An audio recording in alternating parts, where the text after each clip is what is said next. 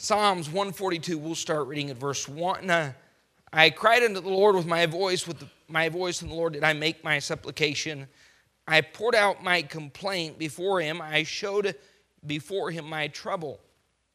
When my spirit was overwhelmed within me, then thou knewest my path. In the way wherein I walked, they privily laid a snare for me. I looked on my right hand and beheld, but there was no man that would know me. Refuge failed me, no man cared for my soul. I cried unto thee, O Lord. I said, thou art my refuge and my portion in the land of the living. Attend unto my cry, for I am brought very low. Deliver me from my persecutors, for they are stronger than I. Bring my soul out of prison, that I may praise thy name. I want you to go back and look where it says in your Bible, Psalms 142, and underneath it, in most Bibles, are written these words, Maskil of David, a prayer when he was in the cave. And we see David here a little depressed, greatly distressed, crying out to God. The Bible says, verse 2, I poured out my complaint before him in my trouble. My spirit was overwhelmed. Now, occasionally in life, we reach this point where we find ourselves being overwhelmed by the problems of life, whether it's a tragedy or simply the responsibilities, the finances, family problems, you name it. Normally it's not one circumstance or one factor, but a multitude of factors that have accumulated, piled up, and we simply can't shoulder them. From this cave, and we don't know which cave it was, we know several times during David's flight from Saul, trying to preserve his life, he ended up in caves. He ended up, 1 Samuel 22, in the cave of En-Gedi, and then in chapter 24 in the cave of Adullam. And most would say this was during his first cave experience. But can you imagine David, 10 to 15 years, running and hiding for his life? Now imagine if there was a manhunt on a national level for you, and the president was in charge, had the resources and the manpower, and was full of hatred and bitterness, satanically oppressed, motivated day and night to hunt you down like a rabbit and slay you if at all possible. Now, David had fled several times. Saul had thrown spears, and Saul had even used his own daughter to try to trap and kill David. And can you imagine living under this kind of stress and pressure for a long time? Now, when you think about a cave, those are pretty dark, bleak moments. And when you're in a cave, did you know every sound that is made in the night to you is a bear or a lion? I don't know if you've ever camped out. I've hunted bears several times in Alaska. They put us in a plane and they fly you out in the middle of the wilderness and they drop you off. When they drop you off, they say, don't get hurt, don't get attacked, don't twist an ankle, don't break a leg, don't fall into the river, because you have no communication for a week. Good luck. Now, the danger is not the animals, the moose or the bear or the river, the four-wheelers. The danger is staying in the wilderness 7 days with James Hoffmeister. That's dangerous. And I remember several times we've had some pretty hilarious situations and moments, but one night in that cabin, we heard a noise, and because you have a simple piece of plywood that they call a door, and anytime a bear wants in, he has no problem opening that little piece of plywood. We would sleep with our guns, our rifles, and our pistols loaded, and the pistols on the end of the bed, and the rifles leaning up against the wall. One night about 1 o'clock, we heard a noise, and James jumped out of bed, grabbed his gun, threw the door open, and walked outside. I grabbed the door, shut it, put a pistol in both of my hands, and told him, James, just go ahead and stay out there tonight because we're not letting you back in. Now, he was yelling something about a bear. My guess is a rat ran across the roof or a fly hit the window But when you're sleeping in the Alaskan wilderness and you know there are bears that could reach through that window and pull you out of your little wooden cot, you sleep very lightly and consider every noise dangerous. When you're in that kind of a cave, have you ever been in a cave and your thought, your imagination, your mind starts to go crazy? And because you have a financial problem or because you're dealing with a health issue, you're convinced this is it. I have 6 months to live. We're not going to make it. How are we going to pay the bills? You're looking at whatever factors are in your life, and you are convinced by the noises, no matter how light or how slight they are, you're convinced this is the end. This is it. I'm finished. There's no way out. And that's where David found himself. The Bible says he cried out to God and said, God, my spirit, it's overwhelmed. I can't take it. Now here's what's funny. You know, once we get a little older in life, we look back at that science test in 9th grade that was so overwhelming. And we think, wow, I can't believe I was actually overwhelmed by that. And you can remember, and you have children now, and you don't even want to share your experiences because now you've been hit by circumstances in life and relationships and work situations and loss. And you know what it means to truly be overwhelmed, where you lay in bed at night and you don't want to wake up in the morning. Now I know we like to put a brave face on things. We like to say, well, I'm a bigger man than that, and I'm a bigger woman than that, and I've never had any problems, and I can face it. Well, if you can say that in all truthfulness, brace yourself, because at some point, you will find yourself in a cave. All alone, the pit of despair, the edge of the cliff. You feel like not only that you are on the edge of the cliff, you feel like life kicked you off the edge. And you had a sunflower plant that you grabbed on your way over, and you're sliding your hands down, raking the leaves off, and you know that thing can't hold you, and you've got about 10 seconds before you plunge to your death. And here's what you do. Here's what we all do. Here's what human nature does. It begins to pour out complaints before God and show Him all that trouble. Our spirit gets overwhelmed. And look what he says in verse 4. Refuge failed me. I looked at my right hand. There was no one there. Refuge failed me. No man cared for my soul. Look at the two words in verse 6 that jump out off the page. He says, I was brought what? Very low. Have you ever reached a point where food didn't even sound good? You had no energy. And listen, folks, there are a lot of factors in life, whether that's a chemical imbalance. And there are people in life that are just simply stronger than others. There are people by nature that are faint-hearted or fearful or weak. And you better understand there's differences in temperament, differences in mental and emotional strength. But in life, we know this, all of us will at some point most likely find ourselves in this kind of situation. Let me ask you this.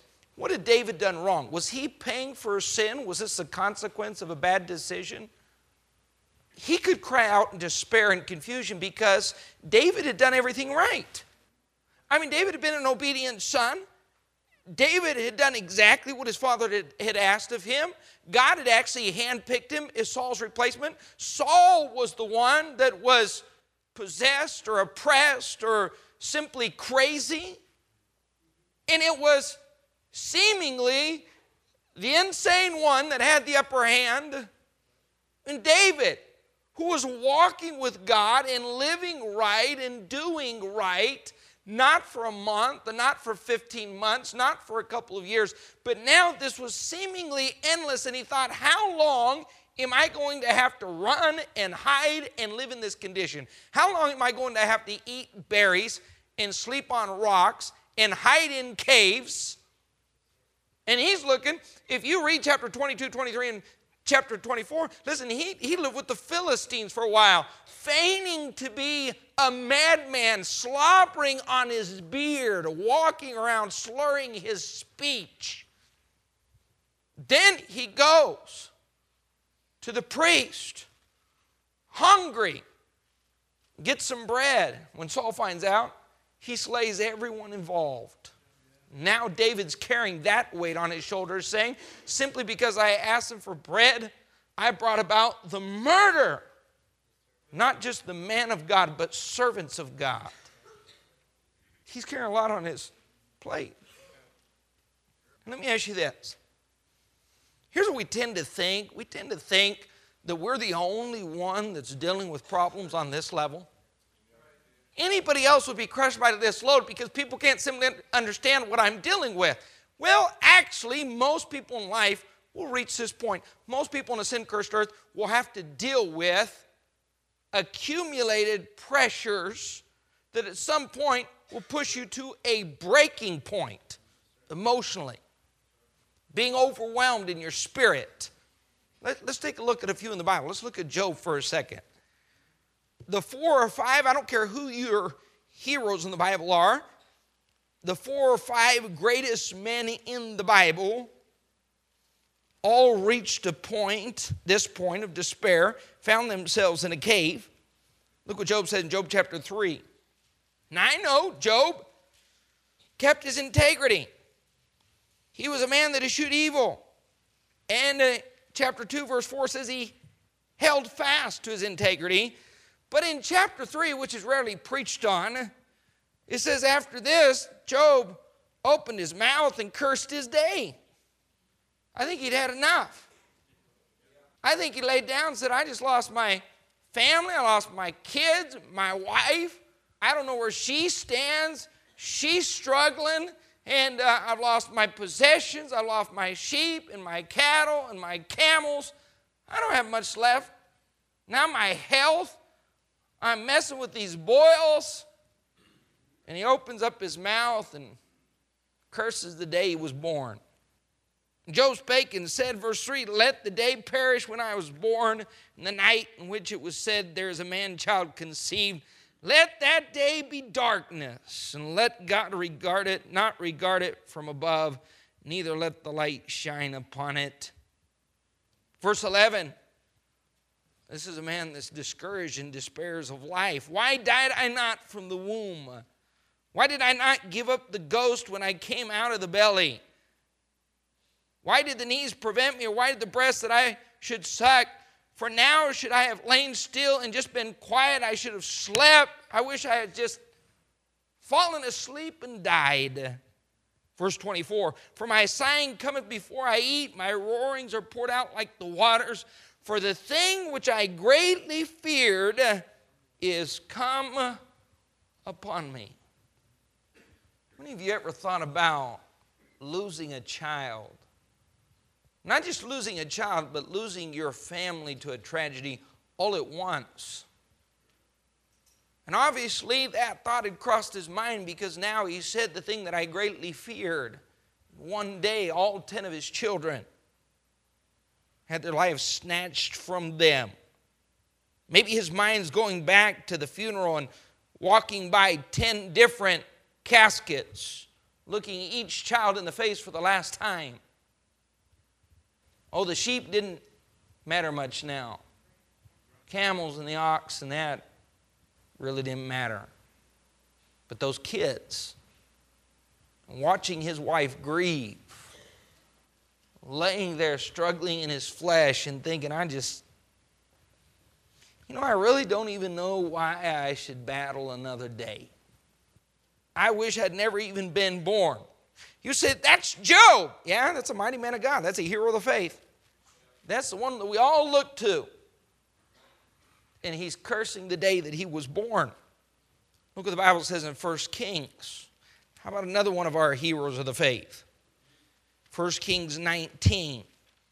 Elijah found himself in the same spot. You know, you get in the cave and it's lonely. Your mind starts to get filled with fear and doubt. There's no man there to aid you. No solution in sight. Now, if you're under 30, you're probably not going to understand anything I say tonight. But if you've been around for a few years, you know what I'm talking about. Elijah, in verse 9, the Bible says he came thither into a cave. So one of the greatest men that ever walked this planet, one of the greatest prophets of God of any generation, comes to a cave and he lodged there. Now, is there a problem with finding yourself in a cave? Does the Bible tell us anywhere that depression is sin? Did you know at some point in your life you're going to find yourself depressed? And everyone reacts differently. And if you go to the ice cream shop and ask them for a triple fudge banana split, 2 at a time, or drive off to a park, or get in your car and fill it up with gas and throw the map out the window and turn off your GPS and you just start driving. I don't care how you respond. All of us, at some point in life, have found ourselves depressed. Maybe you just sat down at the table with 2 bags of chips, a little French onion dip, and a half a gallon of ice cream, and 1 spoon, and your kids showed up, walked in the door, and said, "Mom, what are you doing?" And you had ice cream down your shirt and on the side of your mouth, and chips in the ice cream bowl, and empty jar of French onion dip, and you said, "Nothing. I'm not doing anything." And the youngest gave you a hug, and the eldest went to their bedrooms and locked the door. And with the one with the cell phone called Dad and said, "Dad, come home quick. Save us." Her eyes are popping out of her head again. And I think she ate a half a gallon of ice cream. Elijah goes to a cave. Now, the problem is not finding yourself there. The problem is making this a home. It's one thing to be depressed. It's another thing to prolong depression and stay depressed. He lodges there. Now, that's a problem. A cave, you may have to spend a night there, but you don't want to spend a year there. It's a wrong spot to be. And behold, the word of the Lord came unto him, and he said unto him, "What doest thou here, Elijah?" And he said, "I've been very jealous for the Lord God." You're actually talking to God. He probably pretty much knows this. God said, "Okay. For the children of Israel, they've forsaken thy covenant, thrown down thine altars, and slain the prophets with the sword. And I, even I, only I am left. And they seek my life. I think I need some more ice cream." Now, here's what's sad, because he decided to lodge here. His ministry ended. This was it. This was the end. The problem was not being depressed, but staying depressed, making the cave a lifestyle, a mentality, a philosophy. You don't want to do that. Look what it says, Matthew chapter 11. Let's go take a look at the man that Jesus Christ called the greatest ever born of woman. Matthew chapter 11. Yes, he had preached. Yes, he had seen souls saved and converts baptized, and he had prepared the way of the Lord. But at the end of his life, he's sitting in jail. He's not even that old. You'd think, well, someone like this, if he's the greatest born of women, he has the power of God resting upon him in such a fruitful ministry.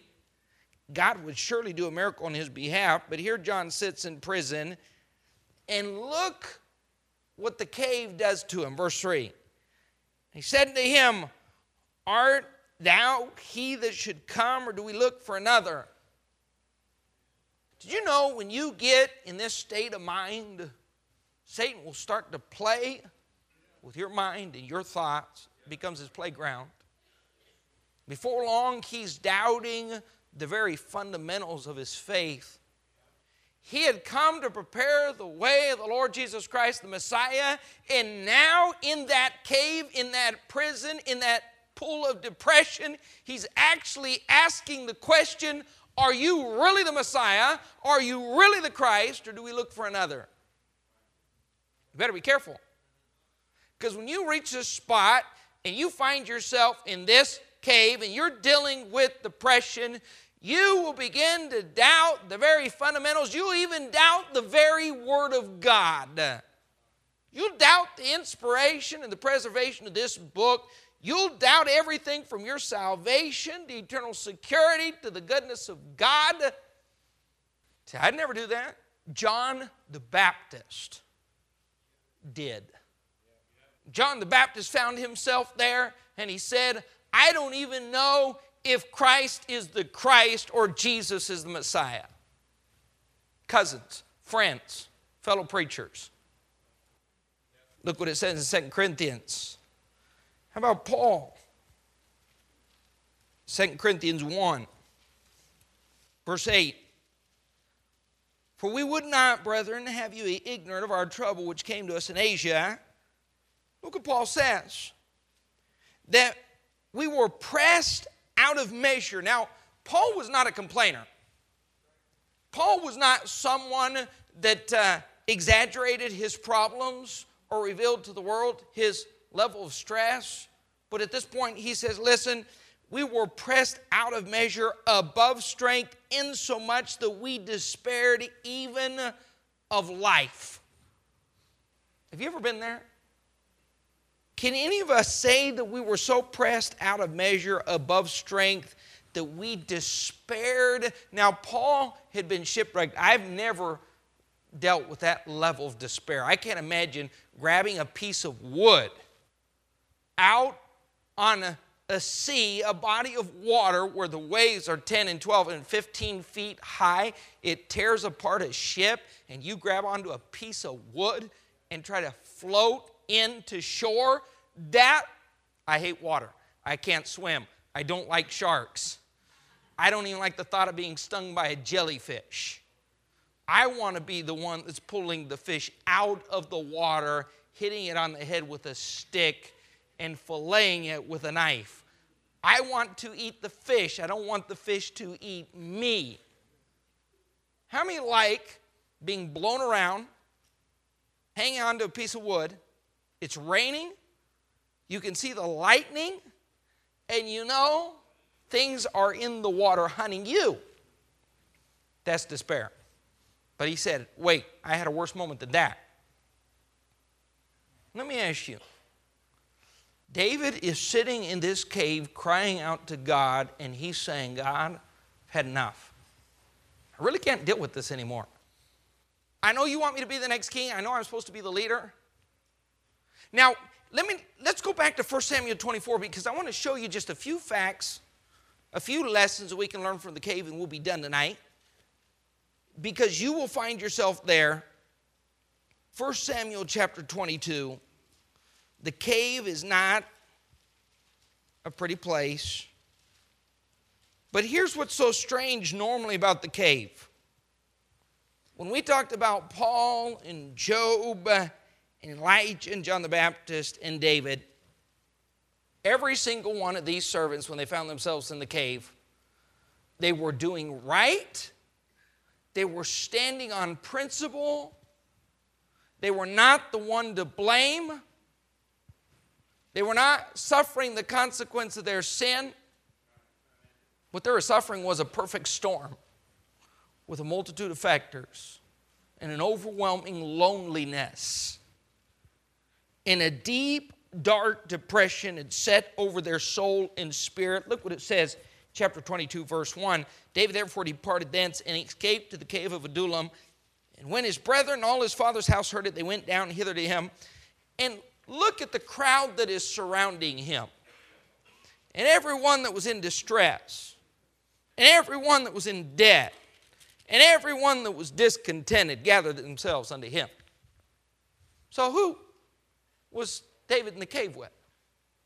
Everyone in there was distressed. And in despair.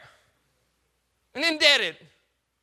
So everyone's just sitting around complaining, saying, I'm at the end of my rope. Me too. Do you have a nickel? I don't. You have some bread? No, a peanut, a root, an acorn, anything. No, I got a broken arm and an empty wallet and a wife that threw me out of the house. That's all I got. What about you? Me? I'm dying of cancer. What about you, Billy Bob? I don't know. I broke a few ribs. I think I punctured my lung. But other than that, I'm doing pretty good, but I don't got any food. Can you imagine 400 people in the same condition? Now, hold on for a second. I want you to think about something.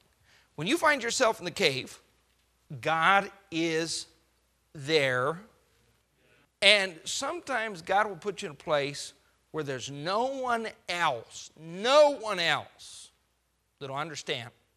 And you may say, even as David did, you may be surrounded by 400 people and still say, no man cared for my soul. But God's there, and God cares, and God knows, and God has a solution. And David, God is going to take care of you, and you are going to make it to the palace, and there will be better days ahead. Now, I know David looked around and he said, no man cared for my soul, but look what it says in chapter 22, verse 1. David therefore departed thence and escaped to the cave, and when his brethren in his father's house heard it, they went down thither. Verse 3 and 4, David went thence, and he said to the king of Moab, let my father and my mother, I pray thee, come forth and be with you till I know what God will do for me. So God sent him his family.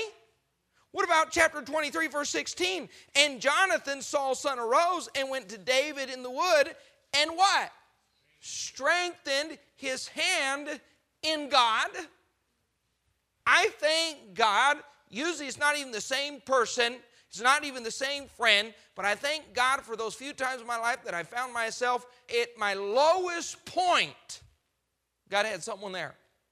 They might have not even known it. Maybe I put on a brave face and they had no clue. Here's a good thing. God will place people in your life at the right time with the right words. Now, it's just not a good idea to take everything that you're feeling and everything that you're suffering and all of that hurt and pain and park on someone's couch and just unload it. Because I'm going to tell you a secret. They're not going to understand. You know what we want? We want people to feel the depths of our pain. We want people to take God's place. And God won't even allow that. Because God says, I want you to need me, and I want to meet that need, and I'm not going to put someone in your life that'll meet the need that I'm supposed to meet. You know, God likes it when we cry out to Him. God likes it when we reach out to Him. And here's what David does. Go back with me to Psalm 142. He cries out in verse 5, O Lord, thou art my refuge, my portion, the land of the living. I'm brought low. Look what he says, deliver me. How many ever prayed that before? God, just deliver me. Could you do that? And then we put a time frame on it. Look what he says. Bring my soul out of prison. How many ever felt like that? You had no bars, no chains, no shackles. But that's where you were at. Now, here's really what I wanted to reach tonight. We're finally at the message. When you find yourself in a cave, you forget what you know. Now, I want you to think for a minute. When you're in a cave, we use a cave often to justify poor behavior. Chapter 24, we didn't read it tonight, but it talks about when he was in the cave, he looked down, he saw Saul and all these men that were in distress and despair and indebted. They said, look, we have our solution. God said he was going to give you the throne and victory over Saul, and he's asleep, and we can go down, slit his throat, problem over. You know what happens? When we're at that point of despondency in life, you got to be very careful because we can actually put a verse to our craziness and we can start to think in such an insane manner. We can justify any kind of behavior on the planet when we're in the cave of despair and despondency.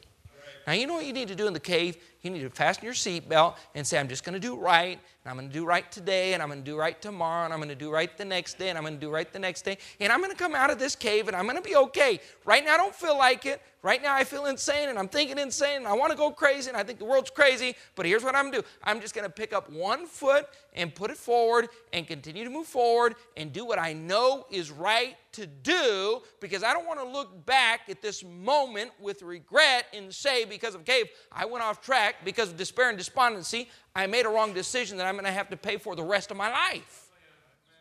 He would have done something that would have knocked him out of his kingship forever. He knew better than to touch the Lord's anointed. He went down there. And he was tempted. He was so close. He was holding that knife and standing over Saul. And it was going through his mind, right now, this is the end of my problem. This is the end of my frustration. I wonder how close that knife blade came to Saul's throat. He thought, if this man moves, my problem is over. God smote his heart and said, don't you do that. You do right. I don't care how dark it is. I don't care how crazy your thoughts are. You do right. Cut off the edge of his robe, and he walked away. And God said, not even that was a good thing to do. How many times have you been in a dark moment and you started getting flooded with crazy thoughts? Right? Satan does that. You say, what do I do? You hang on and do the right thing. Now, let me ask you this. What is the way out of the cave? Because when we get in the cave, we forget what we know is right and true. There's only one door out of the cave. Look what it says, verse 7. Bring my soul out of prison. So at this point, he's crying out to God. We know he's overwhelmed. He's at the end of his rope. Then look what he says. David, you've messed up here. You're wrong. Bring my soul out of prison that I might praise thy name. God, I can't praise you in this condition. So what you're going to have to do is lift me up out of this pit, take me out of this cave, provide me with better circumstances, and I'll praise your name. It doesn't work that way, David. You praise to get out. The door out of the cave is praise. And here's what we do. We let the circumstances determine our praise. And here's what praise does for us. It takes our eyes off ourselves, and it takes our eyes off our circumstances, and it changes our focus. When our focus changes, our shackles come off. I've seen people in a prison, a self-made prison of misery. You say, Pastor, well, consider all the circumstances. I know people under every circumstance of life that are smiling, that are happy, that are cheerful, that are joyful. You know what the difference is? Their focus. One is praising, one is not. And the door to your prison has one key. That key is called praise. And until you praise, you are captive. And here's what David said. God, you change my circumstances. You get me out of here, and I'll praise your name. God said, really? David, you already know this. David, you've already been here. David, this is not something new. Look what it says in Psalms 57. David had just forgotten. He knew this principle. He'd come out of caves before. Do you think this was David's first trip to the cave? No. Now, I want you to see something. In Psalms 57, read the little caption underneath the chapter heading. To the chief musician, Altus, David, when he fled from Saul in the cave. So this chapter was also written when he was spending time running from Saul and hiding in caves. Look what it says in verse 7. My heart is fixed, O God. My heart is fixed. Okay, what's your heart fixed to do? You're living in a cave. You're living in horrible circumstances. What's he saying? I will sing and give praise. Okay. So how are you getting out of those caves? My heart's fixed. I don't care what my circumstance is. I'm going to sing. I'm going to give praise. Awake up my glory. Awake psaltery and harp. I myself will wake early. I will praise thee, O Lord, among the people. I will sing unto thee among the nations. So David knew the principle. He'd come out of caves before, but this time he forgot. How many got into a cave and you forgot what you knew? I mean, you knew. Good night, you're born and raised in church. You've been saved for a long time. You know Bible principles, but as soon as it got dark, it messed with your mind and you forgot some of the most basic principles of the Christian life. You got there and you wallowed in that pit, and frustrated, you even despaired for life, you're ready to give it up. You said, there's no way out of this. Yeah, there is. The key's the same, the door's the same, the escape hatch is the same. It's a change of focus, which means you're going to have to praise His name. Thank God. Because once you get your mind on the fact that I'm king, God's promised me a throne, which means I haven't lived in the palace or sat on that throne, so there must be better days coming. I'm not dead yet. I'm thinner, but thinner is better. I've got 400 friends. That group grew from 400 to 600 because there's a lot of despairing, despondent, indebted people. There are others that would have joined this group. They just didn't know how to locate them. I'm sure there were thousands in that group. Amen? When you find yourself in that cave, when you find yourself there, you're not the only person. Everyone has been there. The greatest men in the Bible have been there, and there's one way out. And it's not a change of circumstances. It's not looking back and saying, God, if you gave me a perfect life and a better paying job and a perfect spouse, God, if you arranged all these things and put everything in place, then I know I could be happy. No, you couldn't. You could not be happy with perfect circumstances, because any life without praise and thankfulness is a cave. And any moment that you find yourself with ingratitude or unthankfulness or heart empty of praise, you know what? You have found yourself in a prison of despondency, in a cave of despair. You're in a pit of depression because your focus is on you. And that's a miserable, miserable existence. I'll show you one more verse and we'll be done. Look what it says in Psalm 73. Psalm 73, 26. What David said, my flesh and my heart faileth, but God is the strength of my heart and my portion. What did David say? God is my portion. So if God is your portion, that means the only thing you need in life is God. And if you have God, you have enough to be happy. If you have a God that's alive, that's all powerful, you have enough. So circumstances don't have to be perfect. So David sits back in the middle of his trouble and he says, God is my portion. Hold on for a second. When you get to that point and you say, okay, my flesh and my heart failed, but God is the strength of my heart, my portion forever, then look what happens. Your perspective changed, verse 28.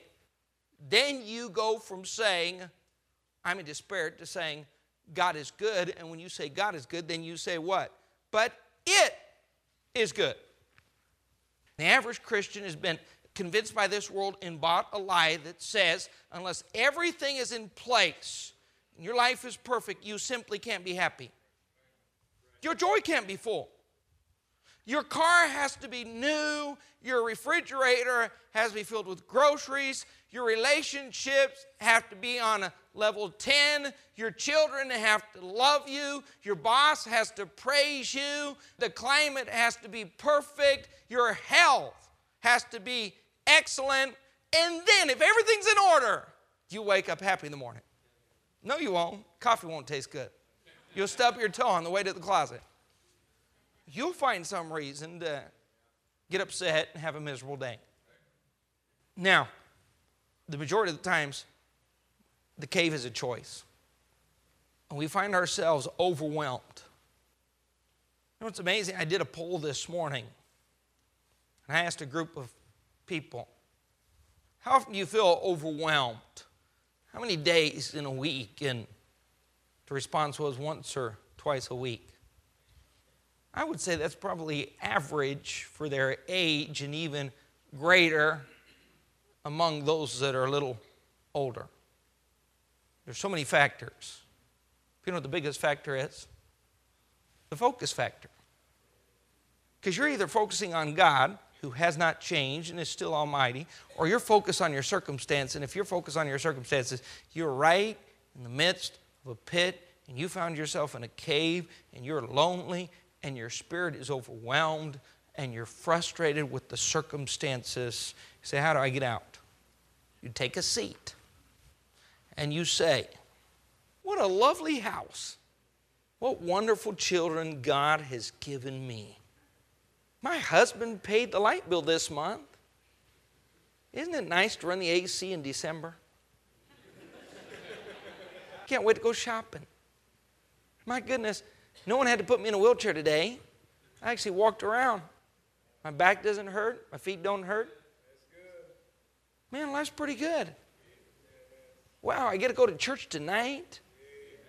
Got a nice phone that I call some friends with. Man, I don't know what I'm lacking. I do have it pretty good. I got a God that loves me. My salvation, according to the Bible, is forever. I can't even lose it today. I didn't even lose it this morning. You know what? If you meditate long enough, you'll pull yourself out of the cave. Or you'll sit around like David did and say, okay, God, I'll praise your name when you get me out of this prison. God says, if that's the case, you'll never praise my name. Because you get out of prison by praising my name.